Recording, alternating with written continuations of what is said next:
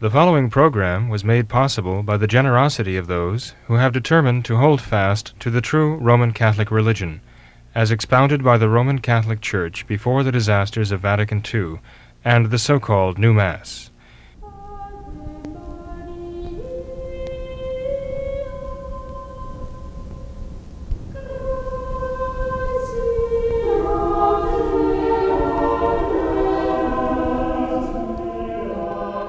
Hello and welcome to What Catholics Believe. I'm your host, Thomas Nagley, and with me tonight is Father William Jenkins.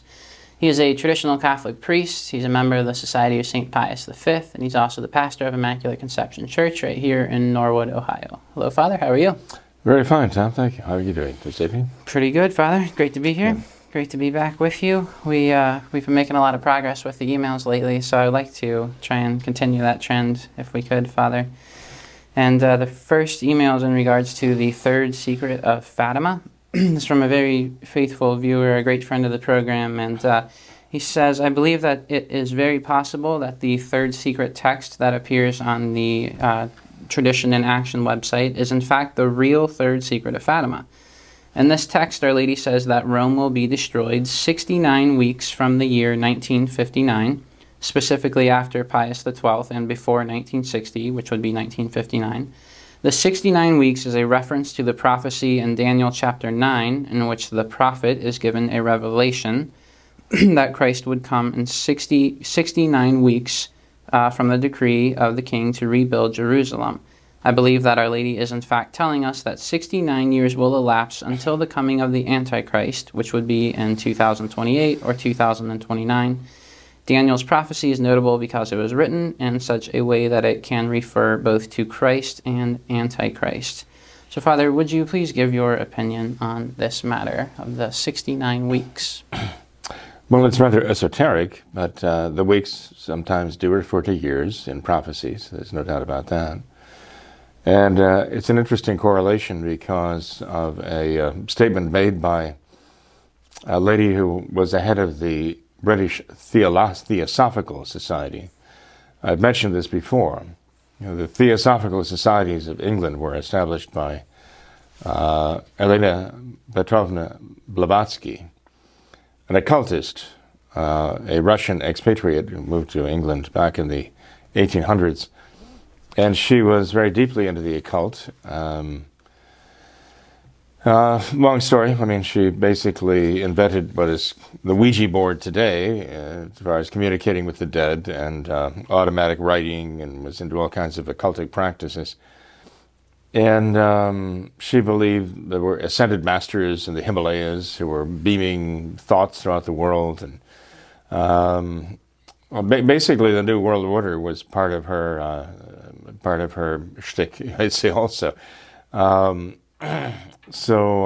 she was succeeded by another occultist, of course, by the name of Annie Besant. And then Annie Besant was succeeded by a woman named Alice Ann Bailey. And the reason I mentioned the Theosophical Societies is that Monsignor Robert Hugh Benson, the great convert to the faith in England, who wrote the book The Lord of the World, and published it in 1907, the same year that Pope St. Pius X's encyclical Pascendi against modernism came out. But Monsignor Robert Hugh Benson, who had a bit of a prophetic ability himself, I believe, as you can when you read The Lord of the World, you can see that, said that he believed the Antichrist would come out of the Theosophical Societies. I don't know why he thought that. I didn't explain it that I know of, but he just voiced that opinion that the Antichrist would be a product of the Theosophical Societies. Actually, Alice Ann Bailey and others in the Theosophical Societies believed there would be a world teacher. They were forecasting a world teacher who would come into the world and basically teach the world mankind its own divinity. And that world teacher, we're told, is going to be coming into the world and basically preach the divinity of mankind. The fulfillment of all the Gnostic errors and heresies of history would all come basically out of his mouth. Alice Ann Bailey was asked once when she thought that the world teacher would come. And she said at the rate things were going, this is back in the 1920s, I believe, 1920s or 30s that she said this, that she expected the world teacher would come about the year 2025. So as you're reading that, I thought it was kind of interesting how close that comes to the forecast of Alice Ann Bailey, that the world teacher, the great Gnostic teacher that all mankind is God, would come roughly in the same decade, probably in the same half of the same decade. It also took me back to what you might call a prophecy of St. Pius X himself in his first encyclical, Jesu Primi, in 1903, actually October 4th, 1903, when he said in the beginning of the encyclical, his very first, as they say, that he was terrified to become the Pope at the time because he feared that the Antichrist might be already in the world or soon to come. And that was in 1903 that he wrote that. So, there's a certain convergence here, which I find very interesting. The reason I mention all of that is because, no one can say that the gentleman is wrong in his analysis. He could very well be right. There are certain signs and indications, as St. Pius X himself said, that the Antichrist would not be far off. St. Pius X was referring to the sign of a great apostasy, really. He even explicitly referred to 2 Thessalonians chapter 2 in his encyclical as a reason for his believing that the great apostasy was upon us, even in his day, at least the beginnings of it. So, and he might have seen modernism as a major element of that apostasy also, when he refers to modernism as the complexus of all heresies, the gathering together of all heresies. I mean, what is apostasy? But not the denial only of one truth of the faith or another, but the denial of all the truths of the faith, even a redefinition of the word faith, which is exactly what he says modernism does. It redefines the very word faith itself. So now we see Vatican II, and we see the aftermath of Vatican II. So it all seems to be coming together, doesn't it? So I wouldn't be surprised, but this gentleman is onto something. Mm-hmm. And just adding another element to the overall picture and drawing that in correlation to all the other things, that he may well be on the right track. And you think this world teacher that Alice Ann Bailey spoke of, that is actually the Antichrist, or is that some kind of... I do, because I believe that's exactly what the Antichrist will teach. Okay. He'll be the ultimate Gnostic, right? Gnosticism, as we've talked about before, there's a belief system that there's a certain hidden knowledge, an occult knowledge that is the key to salvation, and the salvation being that man achieves his own divinity. We see in Mormonism an echo of that. We see in all the Gnostic societies and all of the Kabbalistic societies, Jewish Kabbalism, and so we see all of this mentality of the man being God, right, and rediscovering his divinity. And if you look at the Gnostic societies, even in the world today, this is their message, that salvation for us is coming to the realization that we are God. The Gnostic societies even talk about three classes of human beings. There are the gross materialists, then there are the moralists, really, who believe we need to follow a moral law, but then there are the spirituals. The spiritualists are one who don't believe in religion and don't believe in morality because they are beyond that. And they are the ones who now are discovering their own divinity.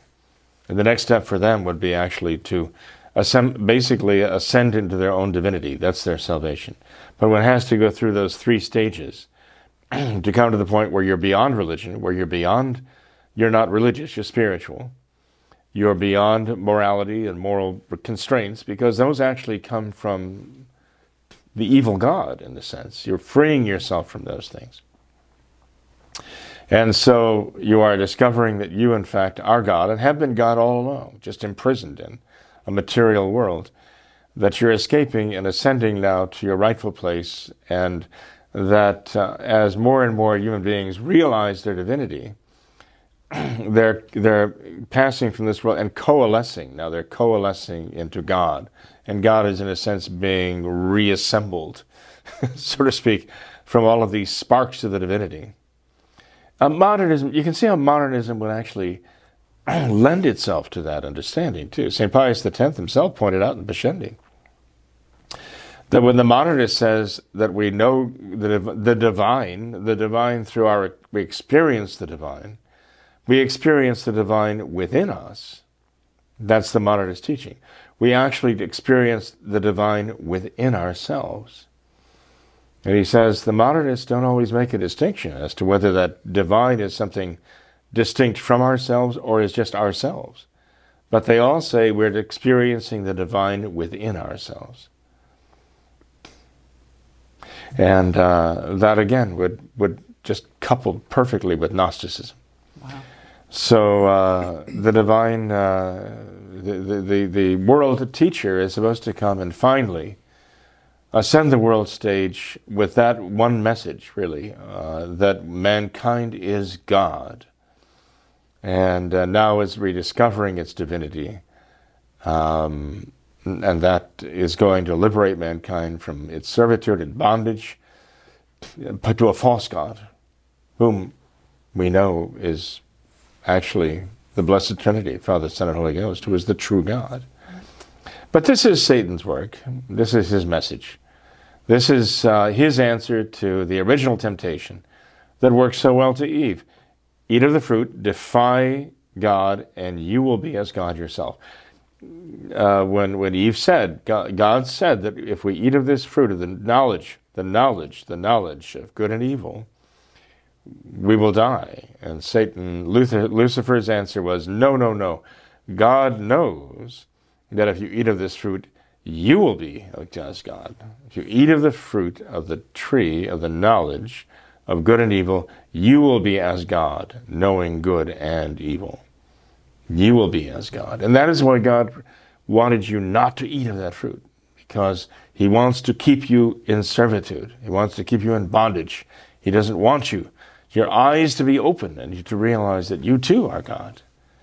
Well, Satan's still playing the same message, isn't he? He's still playing the same message. I guess he finds that it works very well for creatures like us. We kind of like that message, and we bite.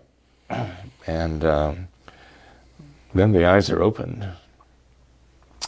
And we find out, much to our regret, not necessarily to our repentance, but to our regret, that we make very poor gods.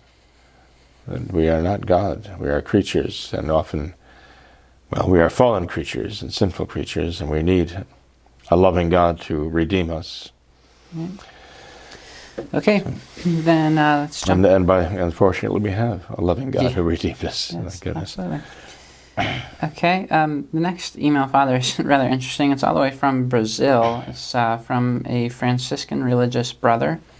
This man identifies himself as one. He first of all, he apologizes for the bad English, but he says that unfortunately here in Brazil we have a lot of problems because a good number of faithful that form the so-called resistance, in quotes, are inclined towards Nazism, as if Hitler and his way of governing were some kind of model for Catholics.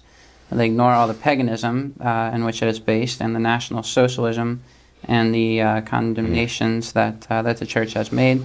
And not only this, Father, but most of them also support fascism and say openly that Pius XII was a liberal.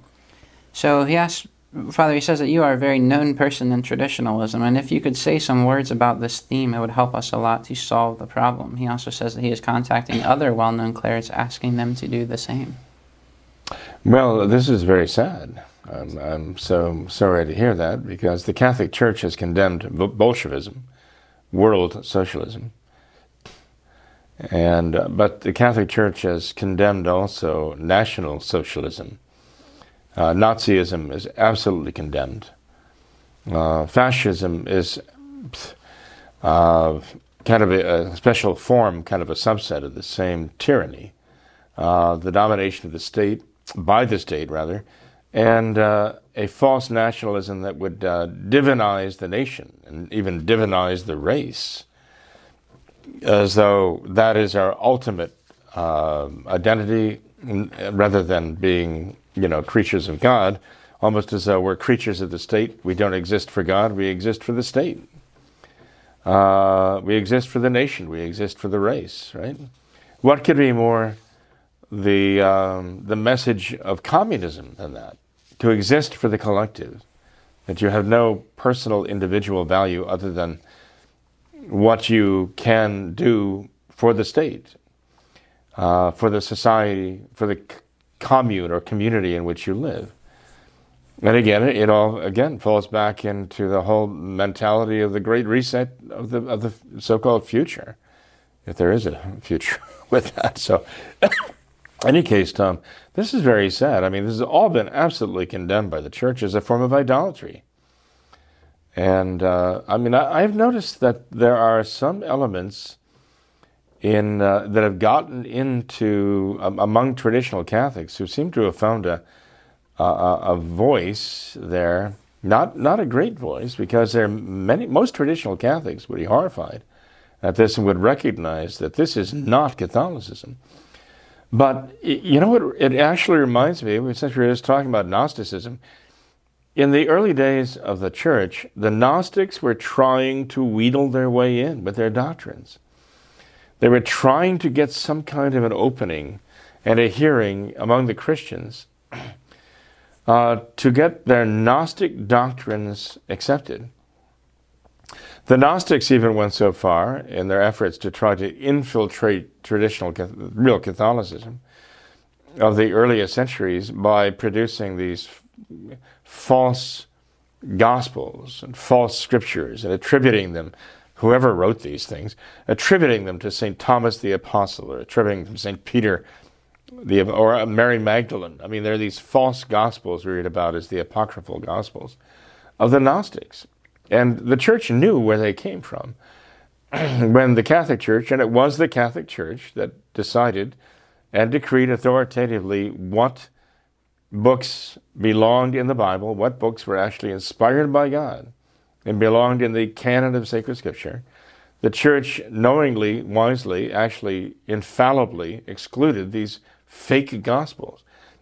But they were produced by the Gnostics in order to insinuate their Gnostic teachings, as though Christ were some kind of a Gnostic teacher, like Bardezanes or one of their other, like Manes himself, a new Manes, starting to whom the Manichaeans trace their origins. The Manichaeans who deceived St. Augustine for a number of years, right? All of this was circulating back then. All of this was trying to suborn the Church. All of it was trying to infect and to, corrupt the teaching of the Church and make of Christ simply another Gnostic guru. And I see this kind of similar process going on now with the traditional Catholics, where these agents of Nazism, they might as well be out-and-out communists too, because the idea of fascism being on the right, extreme right, and socialists and so on being on the extreme left is a complete lie. And it's set up to control our thoughts. So we don't see that these things are one and the same, essentially. Boil them down to their essentials, and they're the same. Just domination by the state to control the lives and not only the actions, the words, and the very thoughts of every man, woman, and child subject to them. And everything is corporate. Everything is collective. They destroy the individual with the individual, individual soul, individual responsibility before God. Now you're responsible only to one thing, and that is to the state. the party, the collective. That's what you're responsible for. That's why you exist, to serve that. So again, it is something entirely godless, except insofar as you redefine God as the state, the collective, the party, the society in which you live. That alone gives you purpose. That alone gives you value. This is completely antithetical to the very most fundamental concept of Christianity, Catholicism. They're the same, right? And that is, the individual person is created by God in a unique act to create this person, this unique person, in God's image and likeness, and that life has a value unto itself, right? It's not the state or the collective or anyone else in the world who gives value to the life of that person. We live in a society that has known abortion, the tragedy, the travesty of abortion, in which the mother has to assign the value to the life of the child she conceives. That is emblematic of the society, of communist society, in which the individual life of a person depends on what value is put on that person by somebody else. And but in our faith, the value of the life of the person is put in the person by God Himself, who creates that soul in His own image and likeness, and destined not only for justification, but glorification and sanctification on earth, glorification in heaven.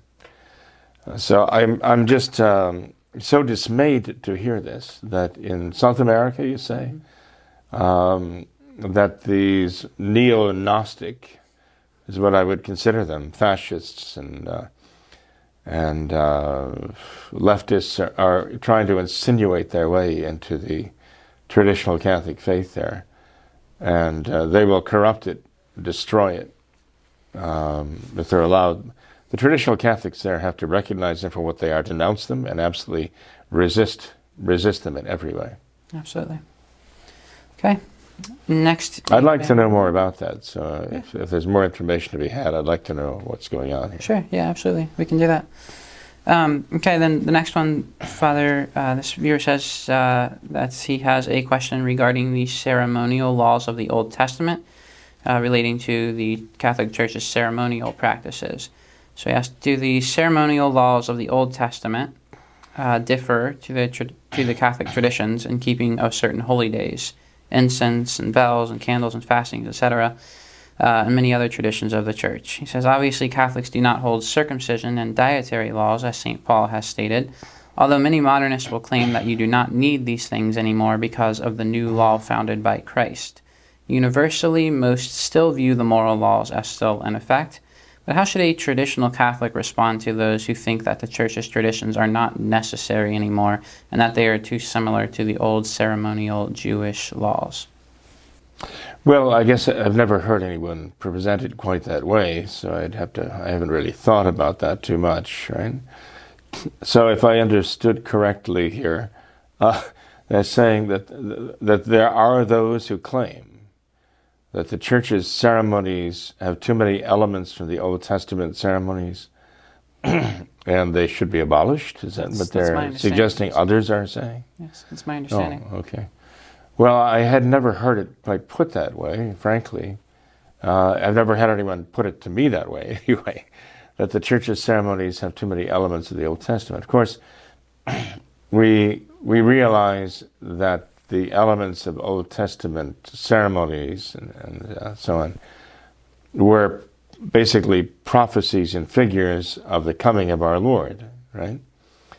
And if someone were to say to me, well, we should take part in Seder meals and Passover meals, I would say, no, we shouldn't. That is all finished by Christ. In His very participation in these things, He was fulfilling them once and for all and bringing them to an end, because He was the fulfillment of these things. But I guess what I'm really wondering is, I'm trying to work out in my mind exactly what Old Testament ceremonies he's referring to, or they're referring to when they talk to him, saying this should be discontinued, that should be discontinued. Give me some examples of exactly what he's talking about here. Yeah. Are there certain Old Testament ceremonial elements that are preserved? In the letter, he mentions incense, right? Mm-hmm. But we do preserve those. I've never heard anybody say we shouldn't be using incense because they used it in the Old Testament. Someone might say, well, we shouldn't use incense because it was burned before pagan idols, I suppose. I've never heard anybody say, since they used it in the Old Testament, it shouldn't be used. After all, when you read the book of the Apocalypse, you read about the elders, the crowns, the censers. You read about the incensations in heaven, right? We read about how these represent the prayers of the saints. You read about the odor of sweetness of sacrifice rising up before God in the Old Testament. But we see these things mirrored in the liturgy in heaven in the book of the Apocalypse, or what some call the book of Revelations, right? So how one could read the last book of the Bible, not the last one written, actually the second last book of the Bible, the Apocalypse, the Revelation. The Gospel of St. John was the last book actually written, as St. Jerome testifies. But if you see the liturgy as it is portrayed there, the heavenly liturgy, it uses these elements. So how could one argue that all of these things should be discontinued? Now one might say, well, of course, in heaven, there's no incense in heaven, right? I mean, not earthly resin that we get from trees and so on. Well, no, I mean, I would have to agree, but to realize that those represent the prayers of the saints, even in heaven, rising before God, and then to mirror that on earth, and to show those elements in our earthly worship of God, there's nothing wrong with that. So I'm just puzzled why someone would object to all of that. Okay. As long as one realizes that the figures of the Old Testament with regard to our Lord, the Paschal Lamb and so on, have been fulfilled in our Lord. And we don't need to keep repeating in figure what we have in fact, and that is the real presence of Christ in the Blessed Sacrament. Yeah. As far as the other elements, I don't see why one would argue against them. Okay. Really. Do you? No, I think he mentions some of the dietary laws, he calls them, and circumcision and things like that, being kind of... Well, even the dietary laws, I mean, we eat pork, right? I mean, what red-blooded Catholic doesn't eat bacon and enjoy bacon, so we don't follow the dietary laws of the Old Testament. Maybe he's talking about fasting and abstinence, but we do eat fish, we eat crustaceans, right? But he might be thinking of fasting. I don't know that he mentions fasting exactly. But, I mean, our Lord himself says to his apostles, there are certain kinds of evil spirits that can be cast out only by prayer and fasting. So our Lord actually endorses the practice as something very pleasing to God. It's adding mortification and sacrifice to prayer. When you add that, when you make that connection between prayer and sacrifice, you've got a very powerful combination there, as our Lord himself testifies. So I can't imagine somebody arguing that, Christians should leave fasting itself behind. So, I mean, I guess I'm just looking for some more and better examples that people who might approach him would try to make a case that we should eliminate any Old Testament practices from the sacred liturgy. Okay. All right. Then the next email is rather heartfelt, Father, so I'd just like to read through this and get your response to it and your advice for this viewer. She says, that I would like to join the Catholic Church, but I do not know enough to even know if I'm being lied to. She says, I have read everything I can for about a year now concerning Vatican II and the Novus Ordo and etc. Father Jenkins' videos make so much sense to me, but I am not sure how to apply what he teaches into finding a chapel. With what I think I know, the Novus Ordo churches around us will not do. We live in a very liberal city and we cannot leave for a few years. I'm not sure if we should just pinch our nose and join the local liberal parish. That seems insane. I cry just thinking of it. You'd have to pinch your nose, close your eyes, and plug your ears. Yes, it'd be insane. But she says, I do not know where to turn, Father. She says, I think the devil is trying to keep us away from something good. I do not want to be a heretic. I do not want to cause any problems. I just want my children and myself and my spouse to be baptized and to be saved from the fires of hell. She says, I'm feeling a lot of pressure on my soul to get my family baptized. I'm not Catholic, and I'm just not sure how to go about this, Father. So any advice for this suffering soul? Well, I can see the quandary this dear soul is in, and if I knew where he or she lived, we might know of a real reliable traditional Catholic priest that to whom we could direct this individual, and then he or she would not, hopefully, have to fear being lied to or have the faith misrepresented. I'd like to send a copy of the Catechism, if the person doesn't already have a copy of the Catechism. And they can obtain certain things online, the traditional Catholic Catechism. They can obtain even a copy of the Catechism of the Council of Trent, which is the gold standard, right? And also the traditional Catholic Missal, to know what the Mass and sacraments are. They can watch the Mass online, the traditional Mass online, and see what it is. But ideally, they'd find a traditional Catholic priest within traveling distance of them, where they could go and actually sit down, learn the faith, and receive the sacraments. So let's find out where they are and see if we can't help them find somebody. Absolutely. Find an oasis in the desert, Absolutely. Okay. Meanwhile, we'll certainly pray for them. Yes. We do pray for those who do email us and ask these questions. So even if we're not getting to answer your questions right away, you're still being prayed for and remembered at the Holy Sacrifice of the Mass. So you can count on that. Yes, absolutely. Okay. Next email. This viewer says, as we know, the sodomite perversion is condemned in both the Old and New Testaments. Additionally, the Church has branded sodomy as one of the 4 sins that cry to heaven for vengeance. So why didn't our Lord himself, during his incarnation, directly condemn the sodomite perversion? I think he didn't need to. Really? In the sense that in those days, I think it was considered to be perverted.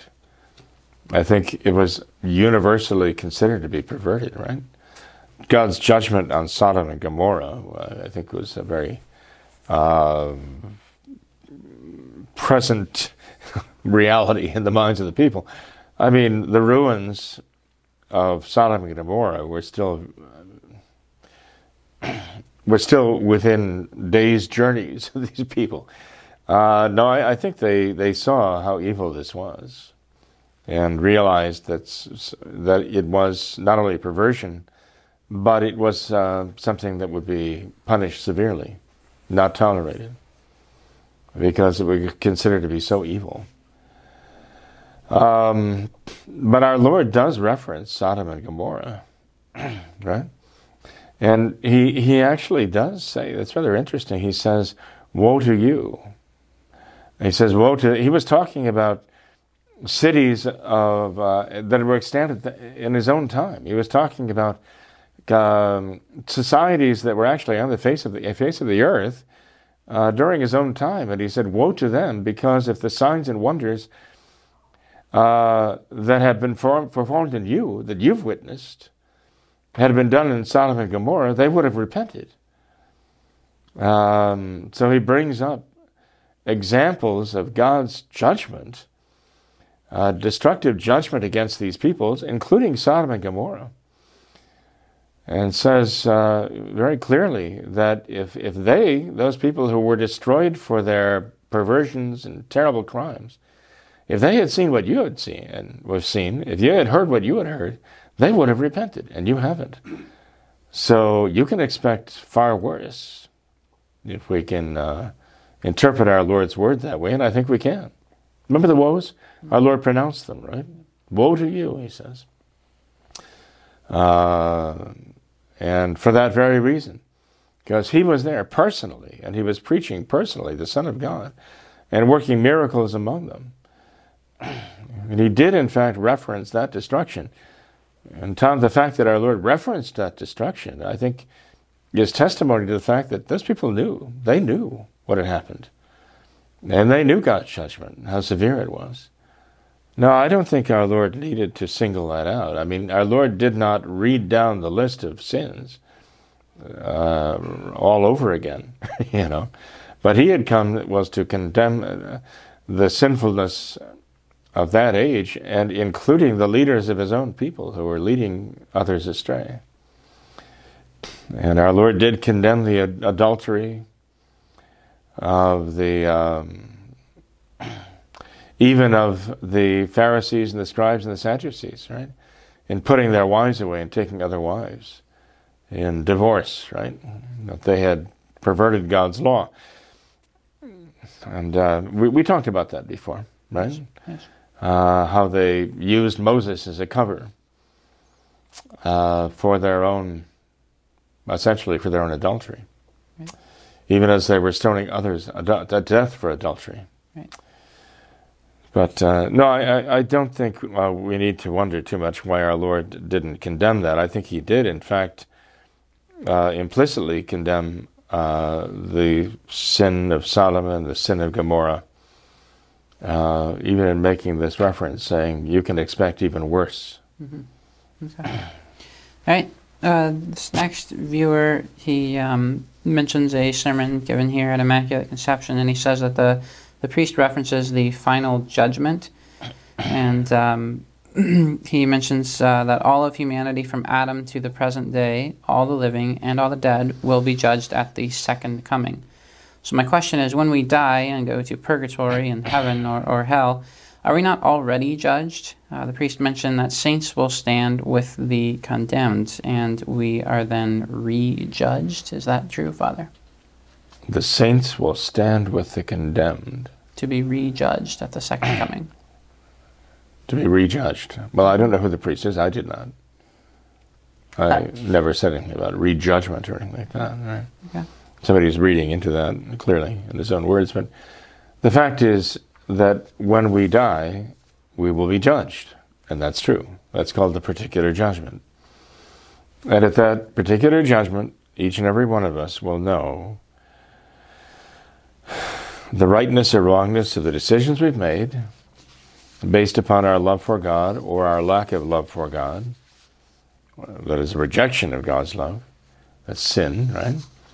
And we will know God's justice and mercy with regard to ourselves personally. And that knowledge will be absolute, that we will have complete knowledge of God's judgment, of all that we've thought, said, done, and all the decisions we've made. And we will acknowledge the perfection of God's judgment and mercy towards ourselves personally, individually. But that's not the end of it all, because there's much more to it. And that is what will be accomplished at the last judgment, when we will learn the justice and mercy of God with regard to every single human being he ever created. And we will learn there how God judges everyone. So when I die and I go before the judgment seat of God, I will know God's judgment of me personally, and I will know that perfectly, and I will stand it, I will accept it perfectly. I will have no argument to the contrary. But I will not know, and I will not understand God's judgment about everyone else. Well, at the last judgment, I will be given to know and understand God's judgment about every other human being. And so everything will be resolved. And either in heaven or in hell forever, I will have to acknowledge the perfect mercy as well as the perfect justice of God toward every single creature. And that will complete my understanding and that will complete my glorification in heaven with that knowledge, and I can praise God and love Him with, out reservation, with right, all of my questions being answered. Or in hell, to have to deal with the fact that I see God's perfect justice and perfect mercy, even in the fact that I'm in hell. And not only that I'm there, but that anybody else is there, anyone else, everyone else is there. I will understand that God is merciful and God is just perfectly. You see, they're not the same thing. And I will not be rejudged, and no one will be rejudged at the last judgment. As though it's going to be like, oh, well, let's review all these cases again. Now we got everybody together again. Okay, let's call witnesses and have a big proceeding here. Nothing of the kind. The judgment of each individual soul has taken place, and now I will know what that is. And you will too. Everyone will know. So, anyway, I hope that clarifies things a bit. Right? Yeah. It's as though it's not complete. The judgment is not complete until that moment. In the sense that it is complete for God, but God wants me to know, and each and every one of us to know, right? His judgments. And God wants each and every one of us to know His justice and His mercy, and we will. Okay. Then perhaps this can be the last email, Father. I know we had another topic that we wanted to get to, but this... Well, we can bring that up at the end. Sure, yeah. This viewer says, in talking with people who have an unreasonable trust in the media and Democrats, I find that they also have an unreasonable hatred of President Trump. What is the best way to approach people like this who are otherwise somewhat reasonable? Well, that's actually a fairly good question, because have you encountered people like that? Oh, yes, absolutely. And so have I. We all have, yes. And it's just, it's irrational. I mean, but you can see why. I mean, if you watched nothing but CNN and MSNBC, and you were subject to the constant propaganda, right? About the Trump monster and all the rest, and all these terrible things. He cages immigrant children, tears the families apart. But you never hear the rest of the story. They don't tell you that Obama was the one who started all this. And they're actually just trying to, well, among other things, make sure that the youngsters coming through are their children, to begin with, and not being trafficked, and so on. You never hear the rest of the story. It's always couched in the worst possible terms. And I think that would be enough to convince anybody. It's like brainwashing. And any brainwashing, it's not rational. It's just this just sort of knee-jerk reaction, just a programmed reaction. It's almost like Pavlov's dog salivating at the sound of a bell. There's no thought involved. It's all passion that dictates this. And, how do you reason with the irrational? How do you reason with the anti-rational? I mean, one might say, okay, look, you're just going on and on and on here with all this invective against Donald Trump. And by the way, nobody that I know of is trying to canonize Donald Trump. Nobody considers him to be a paragon of great Christian virtue, necessarily. There are people I know who speak highly of him for personal traits, and there are others who don't speak so highly of him with regard to personal traits, especially with regard to the past. But that's neither here nor there, what you think of him personally, okay? But these folks are just all about what they think about him personally. And so you'd ask him, well, what exactly are you speaking of? Okay, can you give me examples? You're speaking in generalities, and you're condemning him for being a bad man, who does all these terrible things. And what exactly are you referring to? You know, we generally, certainly as Catholics, but anybody even nominally Christian would have to acknowledge that there has to be some evidence of a crime before you start telling everybody that somebody's a criminal. So what exactly has he done? And when I've asked people that, what exactly is it that makes Orange Man bad? And they have a hard time, zeroing in on any one individual thing. It's just that he's bad. He's bad. He's just bad. So he must be guilty of all these terrible things because he's just bad. And, you can make the point with them. Well, in order to make that judgment, you need to have some specific accusations to make, and that are not only just suspicions, not rash suspicions and rash judgments. You need to know he's actually guilty of some crimes, moral or civil crimes.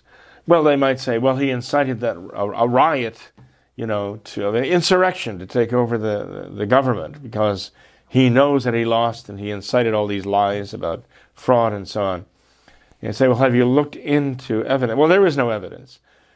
You say, well, how do you know there's no? Well, all these courts decided that there was no evidence. You say, well, actually, the courts just didn't even look at the evidence. That's what they refused to hear the case on the grounds that they said he had no standing.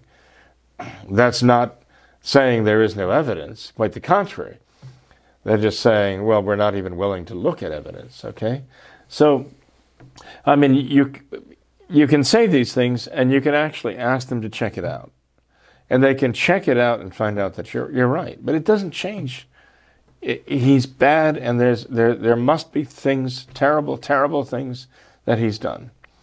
And no matter what they try to bring up, you can actually show that it is bunk, that you can debunk what they say. Especially if you get them to go and check it out. But I found, anyway, Tom, most of them are not interested in checking anything out. They don't care.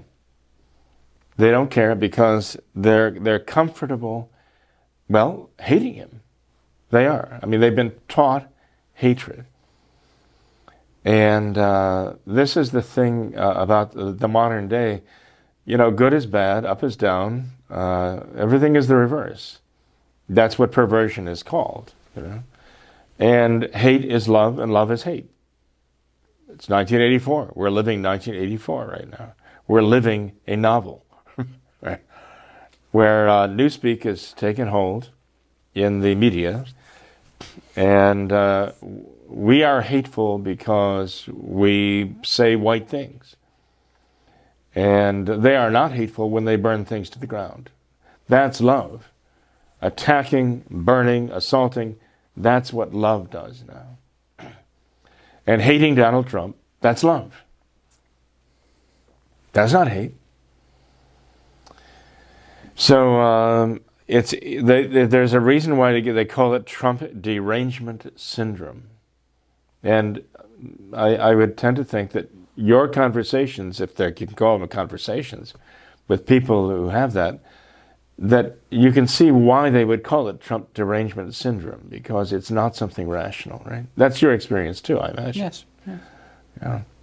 So if the person is asking, how do we deal with that, it's like saying, well, how do you reason with what is essentially unreasonable and is actually built upon the rejection of reason, which is the result of brainwashing and indoctrination, right? By the mainstream media today. You'd almost have to deprogram them. You'd almost have to deprogram them because they're programmed. How do you do that? They're all Manchurian candidates. Yes. Well, I am not really into deprogramming. I don't necessarily even recommend it, because it can be so terribly abused, But in any case, I think they're programmed to just react that way, thoughtlessly, mindlessly, hatefully. Right. So, Wow. and not because I, think Donald Trump is perfect. It's just that I think he has tried to do some very good things, but there are things that cross the leftists, and so he has to be demonized. Yep. They have demonized him. Yeah. All right, then, Father, this last topic I wanted to get into, Francis. We haven't really covered too much Francis on the program as of late, but I have an article here from Breitbart. The title is "Pope Francis Warns of Second Great Flood from Global Warming." It says Pope Francis has warned of the possibility of a second great flood like that of Noah's time if humanity fails to address global warming. And apparently, Father, this is from a book that is scheduled to be released on Tuesday, today, actually.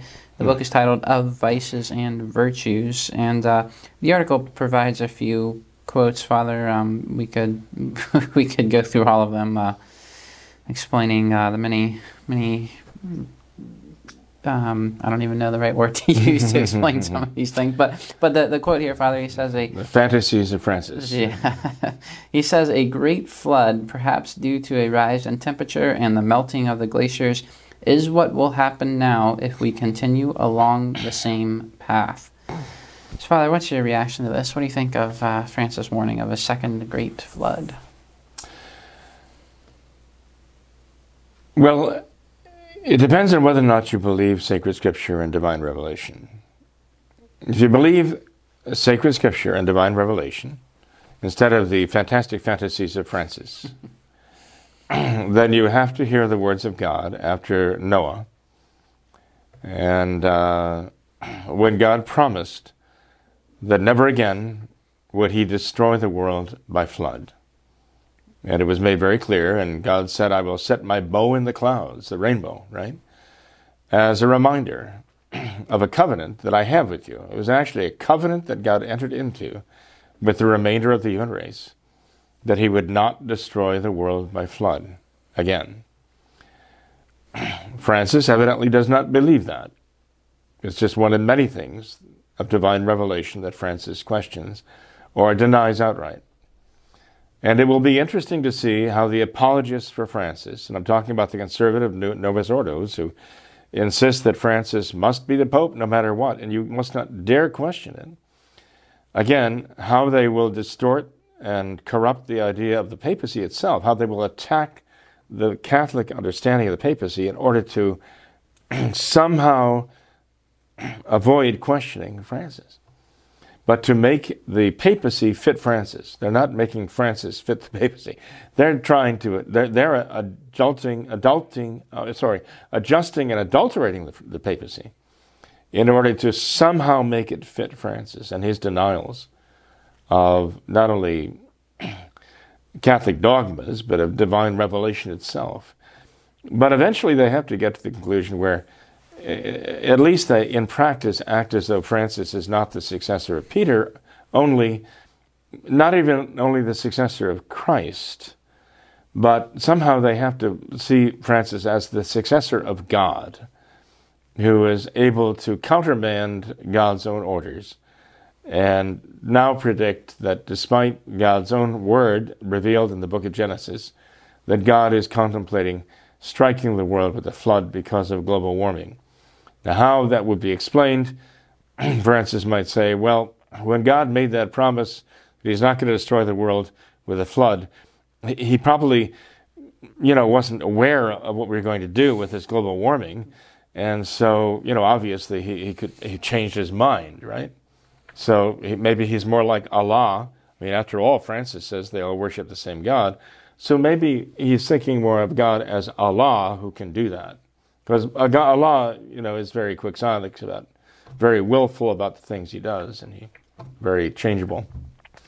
But the concept of God the Father, God the Son, and God the Holy Ghost, the Catholic concept of God, does not allow that, There are no contradictions in God or by God, okay? God is the God who can neither deceive nor be deceived. He is the God who is infinite truth, right? So when we read sacred scripture and divine revelation, we take it seriously and say, this is the word of God and this is true. God will not destroy the world by flood. Rather, we read in the New Testament that the world will be destroyed finally as by fire, that will be the agent of the world's destruction, and by our own hands, So, Francis is not a Catholic. He doesn't believe as a Catholic. He doesn't even believe as a Christian, even in the broad sense of the term. He doesn't believe in dogma itself as unchangeable truth. And I think this is simply a manifestation of that concerning Francis. And I think those who follow him at their own peril. But he's, Tom, it amazed me. There was a great deal of talk about election fraud. And I think you might have just brought it up at some point yourself here. And there were those who believed that fraud was taking place in Pennsylvania and in Georgia and Arizona and so on. We're trying to follow the trail, okay? They're trying to follow the trail of the fraud, the digital fraud, that was kind of the massive side of the fraud, other than the manipulation of ballots in polling places or balloting places in these various states. There is the question of Dominion and scorecard and all the digital thing that they found that these computers were actually online and therefore subject to manipulation. Not only subject to manipulation during the election balloting within this country, but also from servers in other countries. And it's interesting to see the development as they researched and they followed the line, and they finally came to Italy, where Leonardo in Italy was seen as one of the main culprits in the online manipulation of the ballot count, and then to the Vatican. They took it right to the Vatican, which would be Francis's home turf there, obviously. But notice, as soon as it went there, it was shut down. That was the end of it. It was shut down, all this discussion, by the social media. This was all raging all that time until the finger was pointed at the Vatican, and all of a sudden, everything went dark. Like somebody threw a switch, you can't go there. And we have every reason to believe that Francis has everything to do with Biden being elected. That he personally, can I prove it? No. But, as far as the things that he was saying leading up to that election, for years leading up to the election, the things that were pulled, the chicanery that was pulled in the days before the election, or the weeks before the election, by Francis with his encyclical and so on, and the working through the United States Conference of Catholic Bishops and so on, as far as influencing the election here in the States, talk about collusion. It is very credible, let's put it this way, it is very credible that, yes, the Vatican was pulling some strings here with regard to the election of the current resident of the White House, right? And then that's the one, shall we say, element of the election fraud that could not be allowed to go any farther. And so that's when they shut down any such discussion, right? And made it like a mortal sin to even talk about it anymore, right? Did you notice the same? Did you notice the same thing? Yeah. Okay, I'm sure I'm not the only one who noticed this. No. So I think Francis has a lot, shall we say, a lot of skeletons in the closet there, and still has more skeletons there than have even appeared to us. Right? Someday, when I go for judgment, I will know my own personal merits and demerits in the eyes of God. But at the last judgment, to return to a former theme here at the show, there are going to be a lot of things revealed there. And that's when I can actually pay attention to them, because at the particular judgment, my entire concern will be about how I am judged. But that will be settled at the last judgment. And then I will be able to see at that last general judgment how God judges all of this. And, then we will know. Then we will know. Yep. Well, Father, could we perhaps end on a positive note? Do you have any words of encouragement for us? We know how it turns out, right? Right? Our Lord says, I've overcome the world. Have confidence. He continually rebuked his apostles for their lack of faith and for their fearfulness. And our Lord would rebuke us too for being fearful. Where is our faith? Why is our faith not greater? Why do we not have absolute faith and confidence in his power and his love and his victory, and go forth boldly and confront all of these things, you know? That's why we're in this situation we're in right now, because we haven't been willing to do that. We've just been so meek and so mild in the face of attacks on our faith, our Lord, our church, our country. We consider that to be almost virtuous. But it's actually not prudence. It's a lack of fortitude. And a lack of fortitude traceable to a lack of faith. And so we need to, Pope Pius X, in the encyclical on modernism, said that the chief characteristics of the modernists were audacity and pride, okay? Well, we need a certain fortitude and faith to counter their audacity and their pride. And our faith and confidence in the fact that we're right comes not from us, but our faith in Christ. We believe he is the way, the truth, and the life. So if somebody says to us, well, you say this, and what makes you think you're right? And you say, because it's not my doctrine, it's him who sent me. As our Lord said, it's Jesus Christ. I believe that he is the Son of God, and I believe him. And that gives me the conviction that this is right, not because I think it's right, but because I believe it is his word. He is my confidence. I have no confidence in myself at all. We need to have that faith. And we don't have it, unfortunately. At least we don't show it, you know. But if we had that faith, then it would engender a real fortitude, then, to confront the audacity of those who deny him, and those who hate him, and those who attack him. We need that fortitude, but the fortitude has to draw from a very deep faith, and we've got to pray for a strong, strong faith. We've got to set the example of faith. We've got to set the example of faith for our children. Faith is the kind of faith that does not cower at the bottom of a boat in a storm. Faith is the kind of faith that St. Peter showed in second chapter of the book, Acts of the Apostles, when this man who was terrified by a servant girl questioning, saying this man was also one of them, that this Peter goes out and boldly proclaims that Jesus Christ is the Messiah, that he is the Redeemer, that he is the Savior to all of the people of Jerusalem. What a transformation overcame him. We need that transformation. We need that same transformation to overcome our timidity, our terrors, our lack of faith in Christ, and to get out there and boldly proclaim what we believe. It's no virtue.